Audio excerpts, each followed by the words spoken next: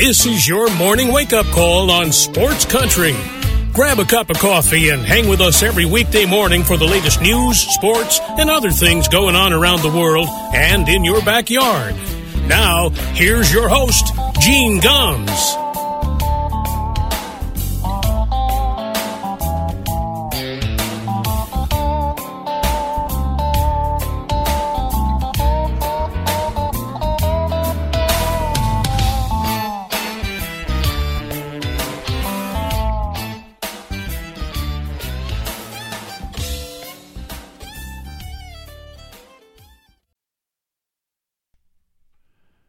Well, good morning, everybody. It is 6 minutes past 9 o'clock here in Middletown, Connecticut. Welcome to a Monday morning wake-up call on Sports Country Radio, the 10th day of May 2021. Hope you all had a great Mother's Day. It was a rainy day here in the Northeast, or at least the second half of the day was, and it's cloudy today, but it's going to warm up, and I think the spring is finally taken hold here in the Northeast, so pretty excited about that. Lots to get to this morning.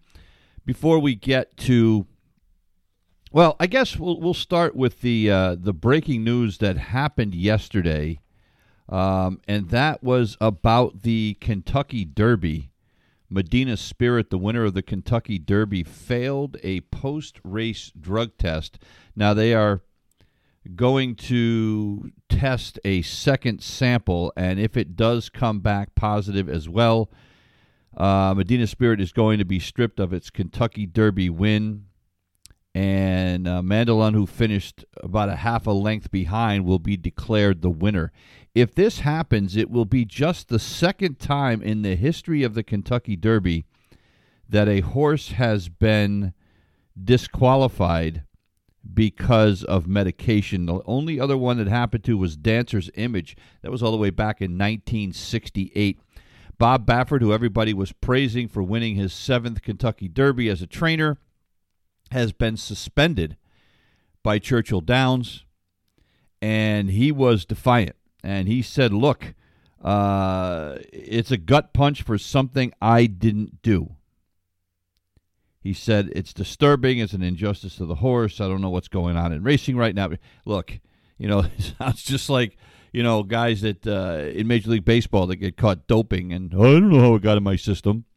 Here's the thing, and the problem with Baffert is, and look, maybe he's right in this case. I don't know. But the problem is that he has been tied to far too many cases where there have been issues with substances in horses. He was just suspended in Arkansas for positive drug tests involving two of his horses that won at a track there in 2020. They tested positive for a painkiller, lidocaine. Baffert said they were exposed to it inadvertently, yada, yada, yada. Well, eventually his suspension was overturned, and they decided that the amount of lidocaine the horses had wouldn't have been a competitive advantage. And by the way, the drug that the horse tested positive for at the Kentucky Derby was betamethasone, which is an anti-inflammatory. It's not actually a banned substance, but the amount that the horse is allowed to have is regulated. So, look, there's a lot of controversy with horse racing to begin with about whether these horses are treated humanely, and yet it continues. I mean, look at all the we don't have dog racing anymore. All the dog tracks around the country, the greyhound racing, have closed because of the abuse of dogs, and there's been a lot of deaths of horses. Horse racing is under a lot of scrutiny. This is not going to help. Will we ever get rid of horse racing? I doubt it. It's been with us, forever. Probably for as long as man's been riding horses, they've been racing them. But, there is no question that there is some shady stuff that goes on in horse racing, and there is abuse that goes on in horse racing. And, I don't know. I mean, it's dumb. Medina Spirit is supposed to run into Preakness on Saturday. They actually delayed the picking for the post at the Preakness for an extra day to give this kind of a chance to shake out. And there's no talk that the folks at Pimlico will ban Medina Spirit based on this, but it'll be looked at closely. But Bob Baffert now has been suspended by Churchill Downs and will not be allowed to enter any more horses there, at least for now. Now, if this second test comes back negative, and I doubt that it will, just like when they test drug samples for humans, for Major League Baseball, et cetera, they always have a couple of samples over the Olympics, and the second sample always comes back positive too. So, and there is some talk that, hey, maybe there's some kind of thing here. The owner of the horse is from the United Arab Emirates, I believe, but he's from the Middle East, and that maybe there was some, hanky-panky going on there, and that, look, we don't know how many people have access to these horses. Could somebody have done this without Bob Baffert's knowledge? Yeah, it's possible. I mean, I got to give Baffert the benefit of the doubt, although his history with having issues with drugs with his horses doesn't necessarily want to give you the benefit of the doubt. But, I mean, how many people could have access to that horse and could have done it? Who knows? Who knows? So stay tuned. We'll probably know sometime here in the next week whether the Kentucky Derby is actually going to the winner's going to change. And by the way, if you had a ticket for Mendelon as the winner and it finished second, yeah, you're screwed. You're not going to all of a sudden get the winner's purse. People that won bets based on Medina Spirit winning get to keep their winnings. It's not, they can't track these people down and say, give us the money back. But I'll tell you what, there'll be lawsuits. You can guarantee that. There will definitely be lawsuits. It'll be just a second medication, as I said, since 1968. And then there was one back, a couple of years ago, where a horse was disqualified for cutting off the other horses during the Kentucky Derby. But by and large, this is very, very rare. Very rare. So that's number one. Number two, the president of the University of Hartford and the chairman of the Board of Regents penned an op-ed piece in the Hartford Courant this weekend on Sunday talking about why UHart belongs in Division III and not Division I, making their case as to why they are going to drop from a scholarship program to a non-scholarship program. Now, I want to say, number one, and this is true, and Jeff Jacobs of Hearst Media pointed this out this weekend as well. He was kind of pissed because a lot of what's happening when you talk about dropping from Division I to Division III, it's kind of denigrating the kids and the Division III schools and the kids that play Division III. Look, the majority of kids that play sports in college in this country play at a Division III institution where they do not get scholarships to play. It's disrespectful to say Division III sucks, because it doesn't. Those kids at Division III work just as hard. Matter of fact, in many cases, work harder than the kids at Division I because they don't get any perks. They just it's for the love of the game. So that's number one. And so I get that, all right?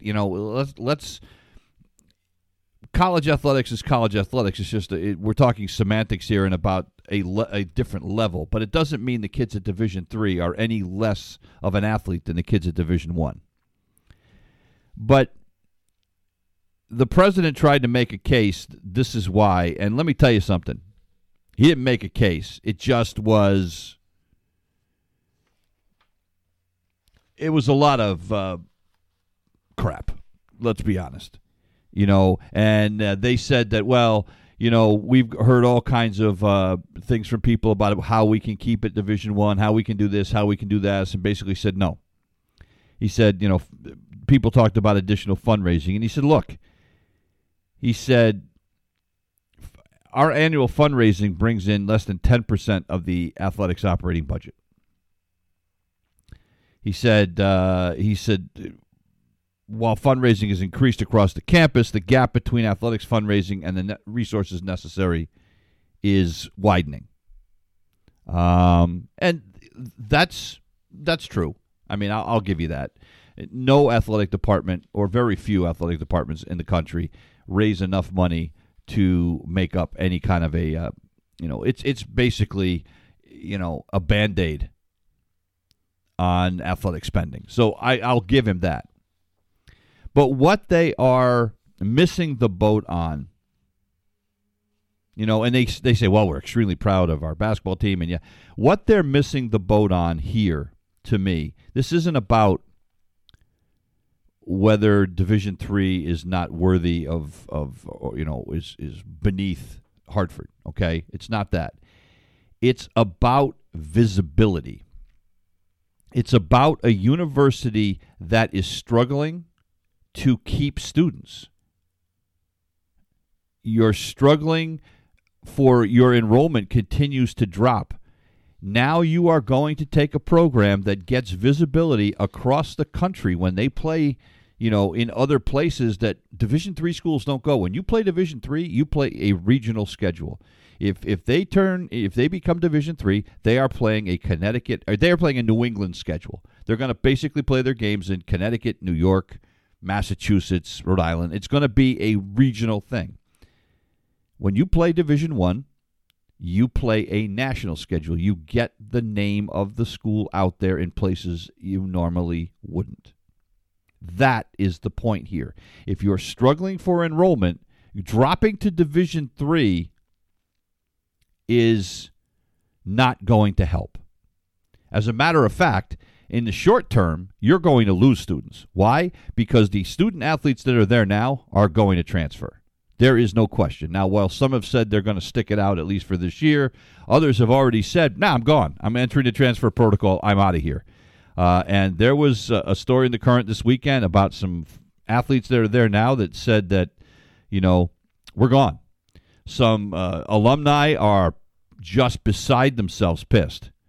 This is a program, a baseball program that has put guys in the major leagues. I think 3 or 4 of them, including Jeff Bagwell, a Hall of Famer.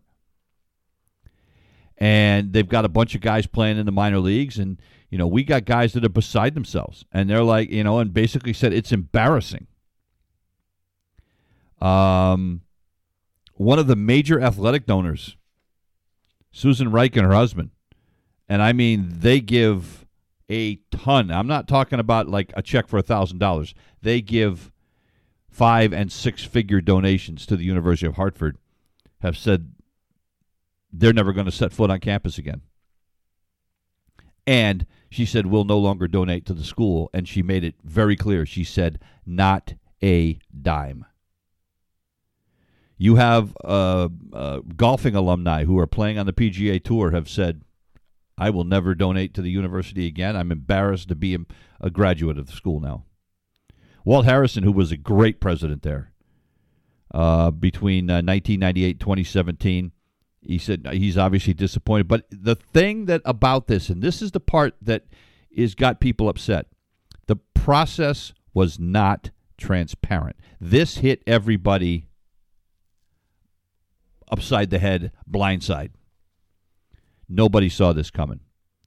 And when the vote was taken, the fix was in. They already had a website created to try to explain their decision. The fix was in. This wasn't like, okay, we're going to take the vote, now we'll figure out how to tell everybody. That it was decided long before the vote was ever taken.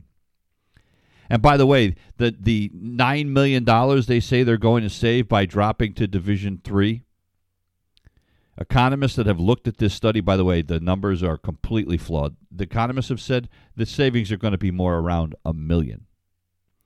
Well, that $1 million that you're going to save, you could look at that as an investment in your school, and you could use athletics to help build the visibility of your school. Instead, you have alienated a lot of people with a lot of money, and a lot of people that are going to make sure word gets out about what a clown show the University of Hartford administration is. There is no defense for this. I'm sorry. Not the way it was done. That's the problem with it, is that it was, you gotta take everything into consideration. You have to listen to people. They listen to nobody. And unless you are going to essentially say, well, we're going to drop athletics completely. See, I could deal with that probably. It'd be easier for me if they just said, we're dropping athletics. It'd be the death knell for your school. But, they are underestimating what the value of Division I athletics is and what it can do for your school, PR-wise, admissions-wise, et cetera, et cetera, et cetera. So we'll see. But this may be the beginning of the end for the University of Hartford. Kind of a funny story. The golf tournament this weekend, the Wells Fargo Championship at Quail Hollow. Bryson DeChambeau this weekend. This is great. So finishes his second round. He figured he needed a birdie on the last hole to get into the weekend, to make the cut. He didn't get it. So he left the course, packed his bags, got on his plane to fly back to Dallas. He was 90th at the time. The top 65 and ties make the cut, right? So he packs his bags. They're in the air, flying back to Dallas.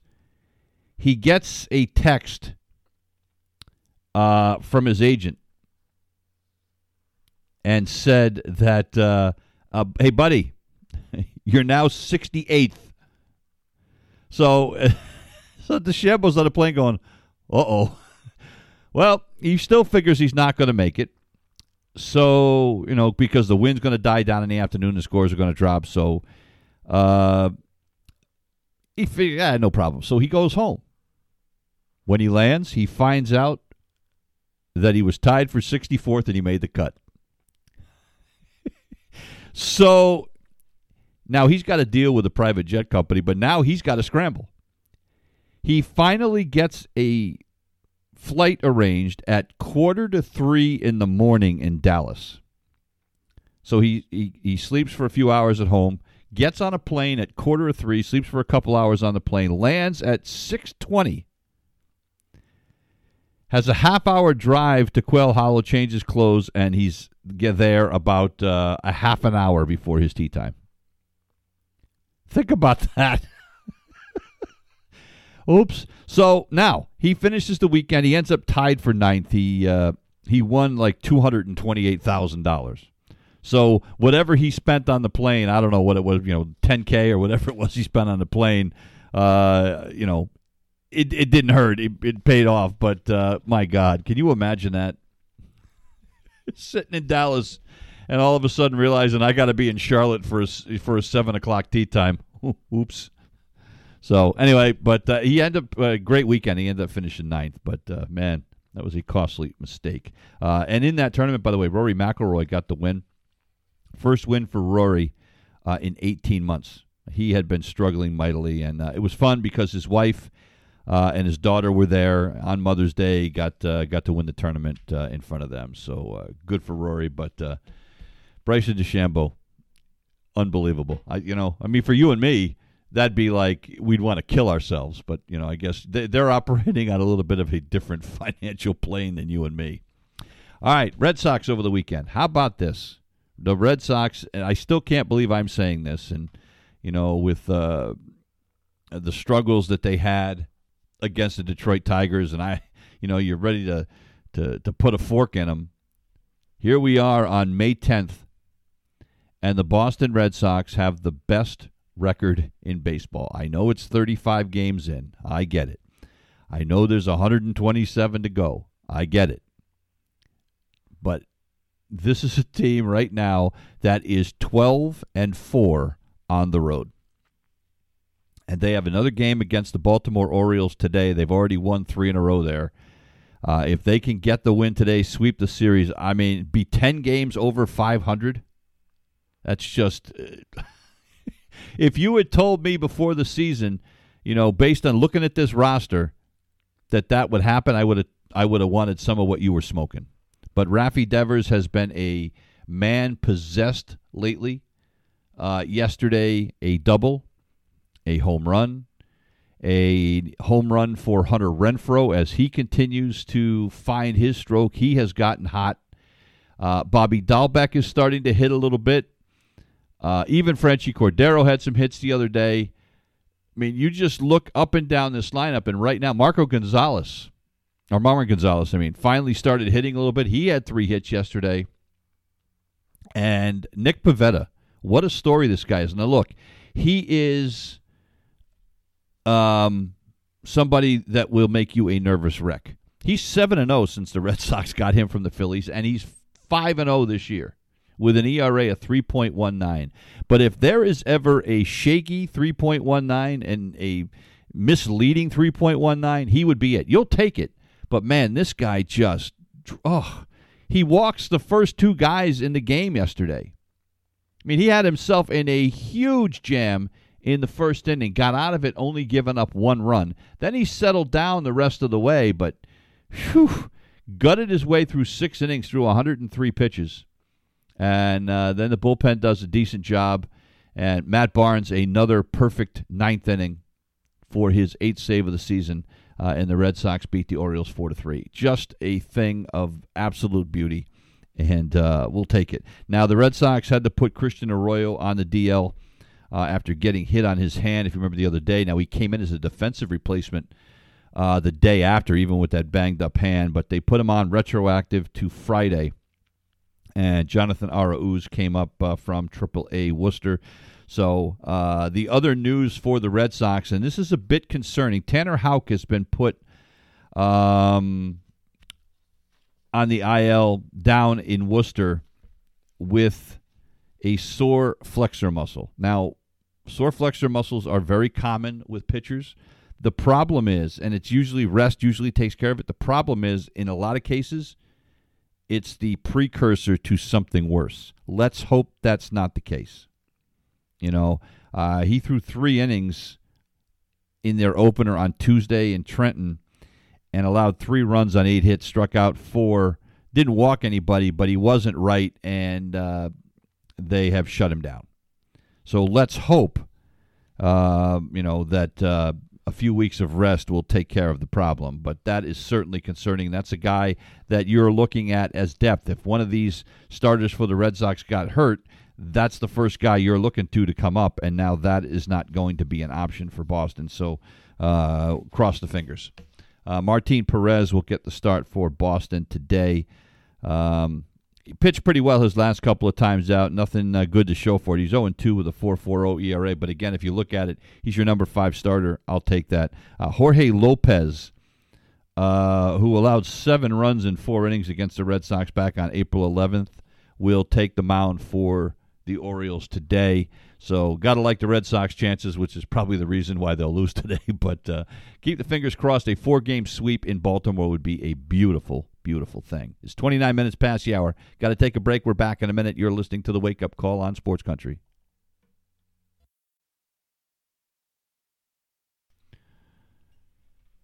It's 31 minutes past the hour. Welcome back to the Wake Up Call here on a Monday morning. So the Yankees win yesterday. Quite a weekend for the Yankees. After losing on Friday, they come back on both Saturday and Sunday and win the game on walk-offs. Yesterday it was Giancarlo Stanton, the hero, a base hit to left, and the Yankees win on another walk-off. And Brad Hand, the closer for the Washington Nationals this weekend, was absolutely brutal. He blew the game twice on Saturday, twice in extra innings, on the 10th and the 11th. I mean, this is a guy that has been really, really good. Threw 29 pitches, couldn't find the strike zone at all on Saturday.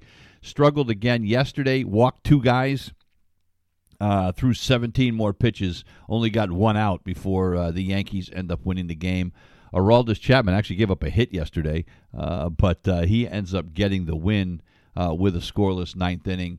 Domingo Germán got the start for the Yankees, pitched pretty well, but the Yankees now have themselves right where they want to be. They are staring the Red Sox down. They sit in second place, tied with the Tampa Bay Rays, but 18-16. The Yankees have won 7 of their last 10. They just had their longest homestand of the season, and they went 7-2 on the homestand. So that's you knew they had too much talent. It was just a matter of time before they got things rolling, and they are now breathing down the Red Sox neck. But they've got a big series coming up, and we'll find out, what they're made of. The Tampa Bay Rays are next. I mean, the Red Sox are going to love that. They just would love these guys to beat up on each other, and if the Red Sox continue to win. Of course, the Red Sox are going to have their hands full because after playing Baltimore, they get to play Oakland. I mean, the good news is it's going to be at Fenway Park, but that's an Oakland Athletics team that is red hot as well, up to 21-15. So, but the Yankees will take on the Rays starting tomorrow. They have today off. Jordan Montgomery is going to get the start in the opener. But and the other news for the Yankees is Luke Voit is coming back. He will be activated off the DL tomorrow. He is 7 for 18 during his rehab assignment in Scranton Wilkes-Barre, including 3 home runs. So, it's AAA pitching. I get it. But, boy, that is something that the Yankees really need. Mike Ford's been playing first base, and he couldn't hit his way out of a wet paper bag. He's hitting 103 on the season. So, they are anxious to get Luke Voit back, which is going to make this Yankee team even more dangerous. By the way, Gary Sanchez got the start yesterday at catcher. Went 0 for 3. He is now saw his average dip to 174. So things are not getting any better for him. The Toronto Blue Jays lost yesterday 7-4 to the Houston Astros. Kyle Tucker did them in, I should say, almost single-handedly. A 3-run homer, 4 runs batted in overall on it with a couple of hits. And Kyle Tucker, by the way, had been struggling. He's only hitting 188 on the season. But they get to the bullpen for the Toronto Blue Jays, and they end up winning this thing easy. Zach Greinke was not great. Zach Greinke has really struggled at the beginning of this season, lasted only 4 innings, gave up 9 hits and 4 runs. I mean, Houston had a 7-0 lead in this game, and Greinke couldn't hold it. They had to get him out of there, and then the Houston bullpen does great work. 5 shutout innings, allowing just 2 hits without a walk. As they hang on to beat the Blue Jays in this one by a final of 7-4. We mentioned the Rays, and they defeated the Oakland Athletics yesterday 4-3 to avoid a 3-game sweep. They come back to win this one. Willy Adames with a 3-run home run in the 5th, and then Mike Brosseau a tie-breaking single, and the bullpen hangs on as the Rays win this one. Andrew Kittredge gets the last 5 outs to pick up his 2nd save of the season. Adames, that was his 4th home run of the year. So the A's, as I said, fall to 21-15, and now the Tampa Bay Rays sit at 19-17. So all of a sudden, the cream is starting to rise to the top. If you remember, just last week, everybody except the Red Sox was below 500. Well, now everybody except Baltimore is above 500. And we're seeing some of these teams that got off to great starts. Look at what happened to the Kansas City Royals. The Kansas City Royals have lost 8 in a row. They've lost 9 of 10. This is a team that was sitting in first place last week. They are now 16-17, so they have taken a nosedive and kind of finding their level. And we've seen some other teams that are starting to come back down to earth a little bit. It looks like the San Francisco Giants are finally coming back down to earth, as well as the Padres put a hurting on them yesterday. So some of these upstarts, and I'm hoping the Red Sox isn't one of them. I mean, most people did not think Boston had a chance to win the division this year. And I got to be honest, I'm still not convinced that the Red Sox have a chance to win the division. My hope was that the Red Sox could at least sneak one of the wild card spots, and I still believe they're going to be able to do that. With 9 games over 500, as I said, play 500 ball the rest of the way. and they're going to get there. I think the most concerning thing for me with Boston is that they're only 10-9 at Fenway Park. You know, you want to win games at home, and they have really struggled at home. Now, it didn't help, obviously, that they got swept by the Orioles to start the season at home, but still, you lose 2 out of 3 to Detroit at home. So think about that. 2 teams that are sitting in last place in their division, and you're 1-5 against them in your own ballpark. So that's a little bit concerning. But speaking of concern, everybody in New York, if you are a Mets fan, are going to church, saying novenas, saying Hail Marys, doing whatever they got to do in hopes that the injury to Jacob deGrom is not too serious. deGrom started yesterday against the Arizona Diamondbacks, lasted 5 innings. Now, he only gave up 1 hit, but he did walk 3 guys. He struck out 6, only gave up 1 run. He ends up getting the win, ironically, in a game that he didn't have his best stuff, and he had to leave with the injury. And he has had an MRI. We are waiting for the results. We should have them sometime this morning. But this is a guy that had 10 days between starts, because if you remember, they skipped his turn last time because he felt some pain in that side. Well, he still has the same pain. Now, he had thrown off flat ground and stuff, in between starts, and he thought he was going to be good to go. Well, as soon as he started working yesterday, it flared up again. So I would think there is a better than average chance that Jacob deGrom could be headed to the IL again. Hope it's nothing too serious, but when he's throwing 29 pitches in an inning, there's a problem, and that's exactly what happened yesterday in the 5th inning. 29 pitches. It's only the second time in his career that he's thrown that many pitches in an inning.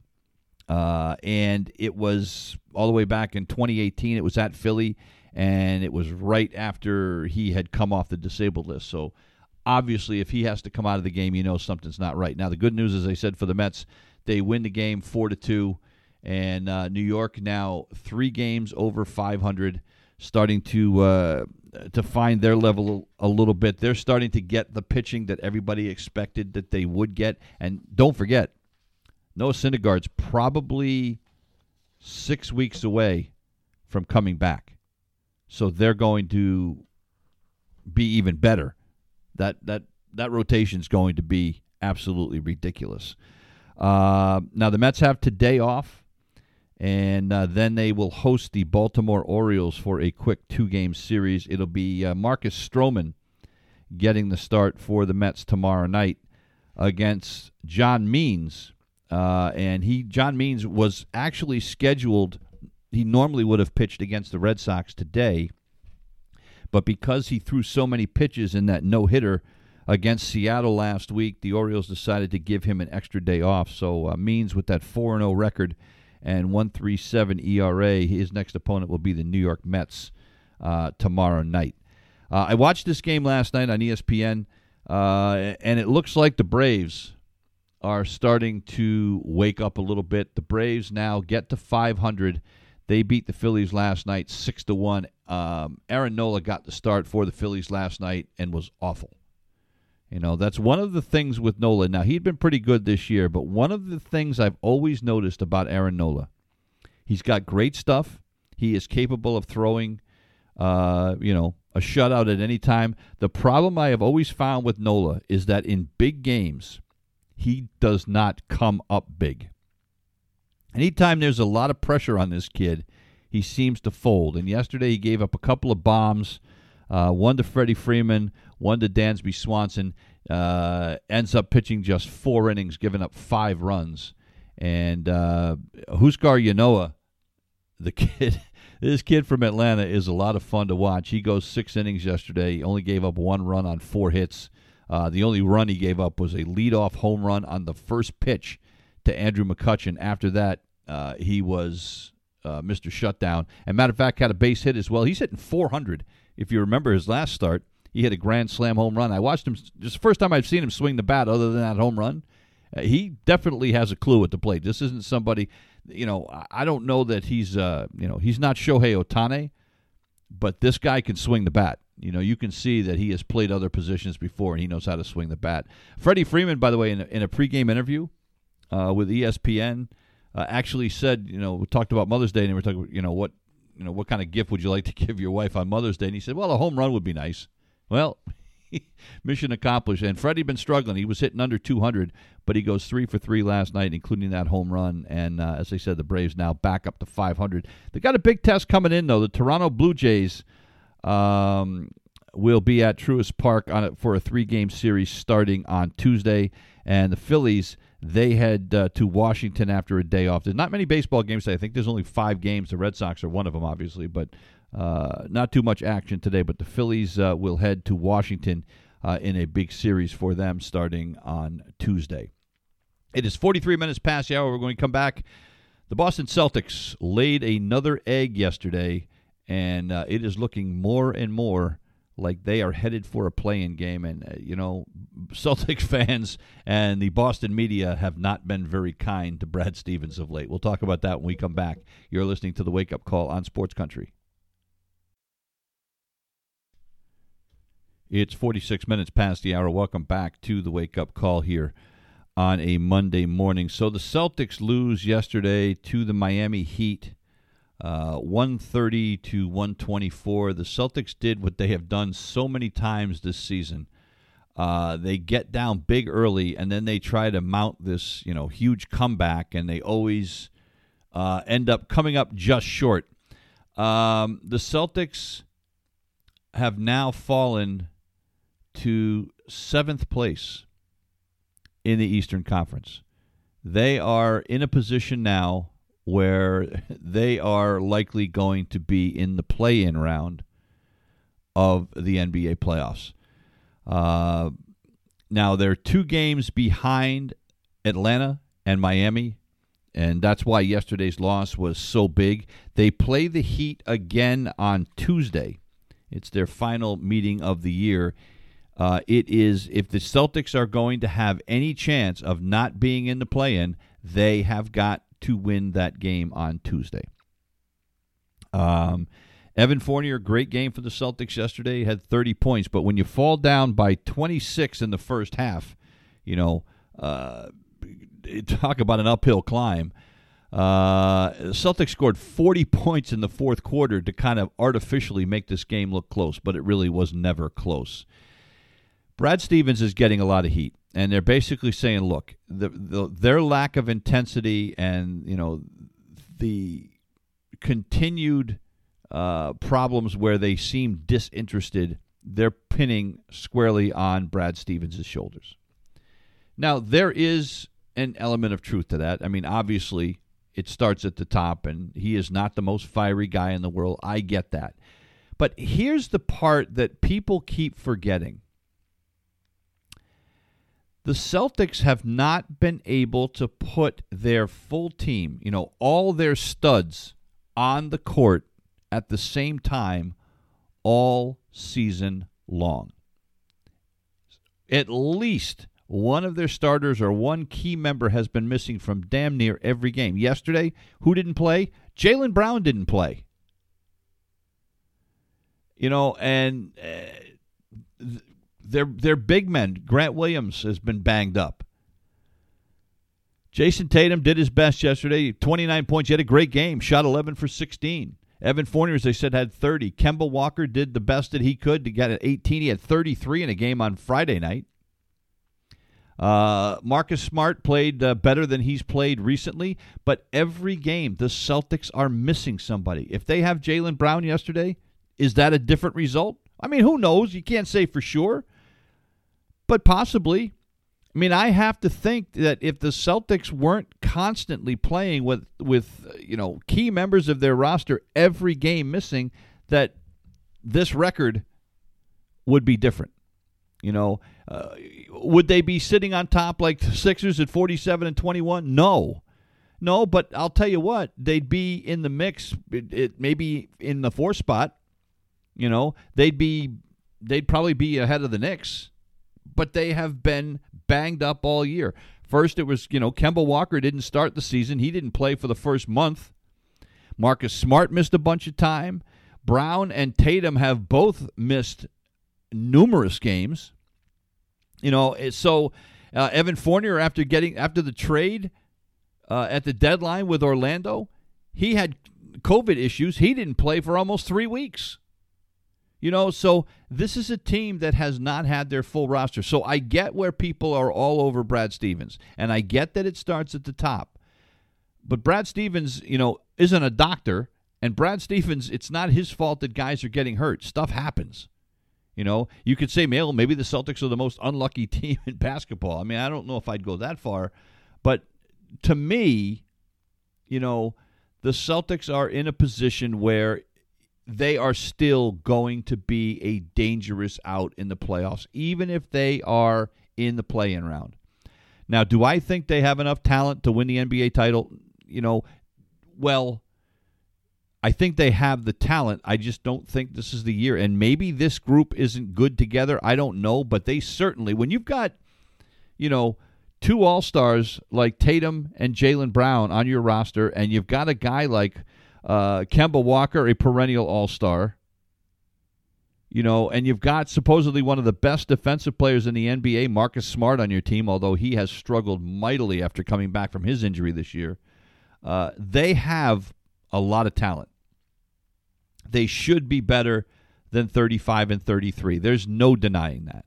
But this is still going to be a difficult team in the playoffs, and I don't care who you are, whether even the Sixers and Brooklyn, Milwaukee, they've got to be saying, you know what, we'd rather not see the Celtics. Because I think the Celtics can still be dangerous if they can get everybody on the court at the same time. I get it. It's a big if. It's been a struggle all year. A couple other things before we get out of here. How about Trevor Bauer? Never known to be shy and never known to keep his mouth shut. Kind of spouted off a little bit yesterday, and you can understand his frustration. The Dodgers lose again yesterday. They lose to the Angels 2-1. The Angels win 2 out of 3 games in that crosstown series. And Trevor Bauer got the start for the Dodgers, gave up 2 runs, 4 hits, struck out 9 in 6 innings, and said, look, we've got to play better. We can't sleepwalk our way to a repeat. And I find this, you like to see guys step up and show frustration and say, hey, this isn't good enough. But Trevor Bauer wasn't with the Dodgers last year. Trevor Bauer is the new guy. And I get it that, this is a guy who is a great pitcher, but at the same time, I'm not sure he's the one that should be the spokesman for this team. He's a loose cannon, to say the least. But he said, I don't necessarily want to speak for the team. Well, but I'm going to. And he said, but I'm pissed. He said, I don't like losing. I want to win. That's why I came here, and we are not playing up to our capabilities right now, so I'm mad. Hey, look, I'm sure everybody on that team is mad. The Dodgers have gone in the tank. The Dodgers were 13-2. Think about that. They won 13 of their first 15 games. Since then, they are 5-15. They've lost 8 out of 10, and they have lost 15 of their last 20. So I get the frustration. And with the amount of talent on that team, it boggles the mind. Now, nobody expected the Giants to play as well as they played, and they still sit in first place. San Diego has probably underperformed as well. A lot more was expected out of them. But much like the New York Yankees, if I'm a Dodger fan, I'm not too worried. The cream will rise to the top. They have too much talent on this team. When you have Trevor Bauer, Clayton Kershaw, and Walker Buehler as your 1, 2, 3, you'll be just fine. Obviously the injury to May hurt, but they have enough pitching depth in that organization where they are going to be just fine. when you've got a former Cy Young Award winner in David Price working out of your bullpen, you're going to be just fine. But I get Trevor Bauer's frustration. But the other part I would say about that, if you're Trevor Bauer, hey, buddy, how about trying to throw, be a little bit more efficient? He threw 113 pitches in 6 innings. 113 pitches in 6 innings. Now, is that the difference in the game? Well, no. I mean, the two guys that came out of the bullpen did a better job. But, if you're Trevor Bauer, you want to get yourself deeper into games. There's no question about it. And you have to give the Angels bullpen a lot of credit yesterday. Their starter only went the first 4, and then they pitched 5 shutout innings out of that pen, allowed just 2 hits. So, again, I get Bauer's frustration, but if you're the Dodgers, if you're Dave Roberts, or some of those guys, you wonder, you're not gonna calm him down. You're not going to get him to not talk, because that's not what he does. That's just who he is. But you have to think that they'd be like, hey, buddy, just pipe down. So, but again, the Dodgers are going to be just fine. They're still 18-17, and when push comes to shove, they'll still be, I think they'll still be the Western Division champions. I do. So that is going to do it for us here this morning. We'll be back on Wednesday. No show tomorrow. I've got some things I have to take care of personally, so we will not have a show tomorrow, but we'll be back on Wednesday with another edition of the Wake Up Call. Hope you all enjoy your Monday. We're going to leave you this morning with some music from the former Cat Stevens, now known as Yusuf Islam, and I love this song. It's called Maybe There's a World. We'll see you on Wednesday. You've been listening to the Wake Up Call on Sports Country.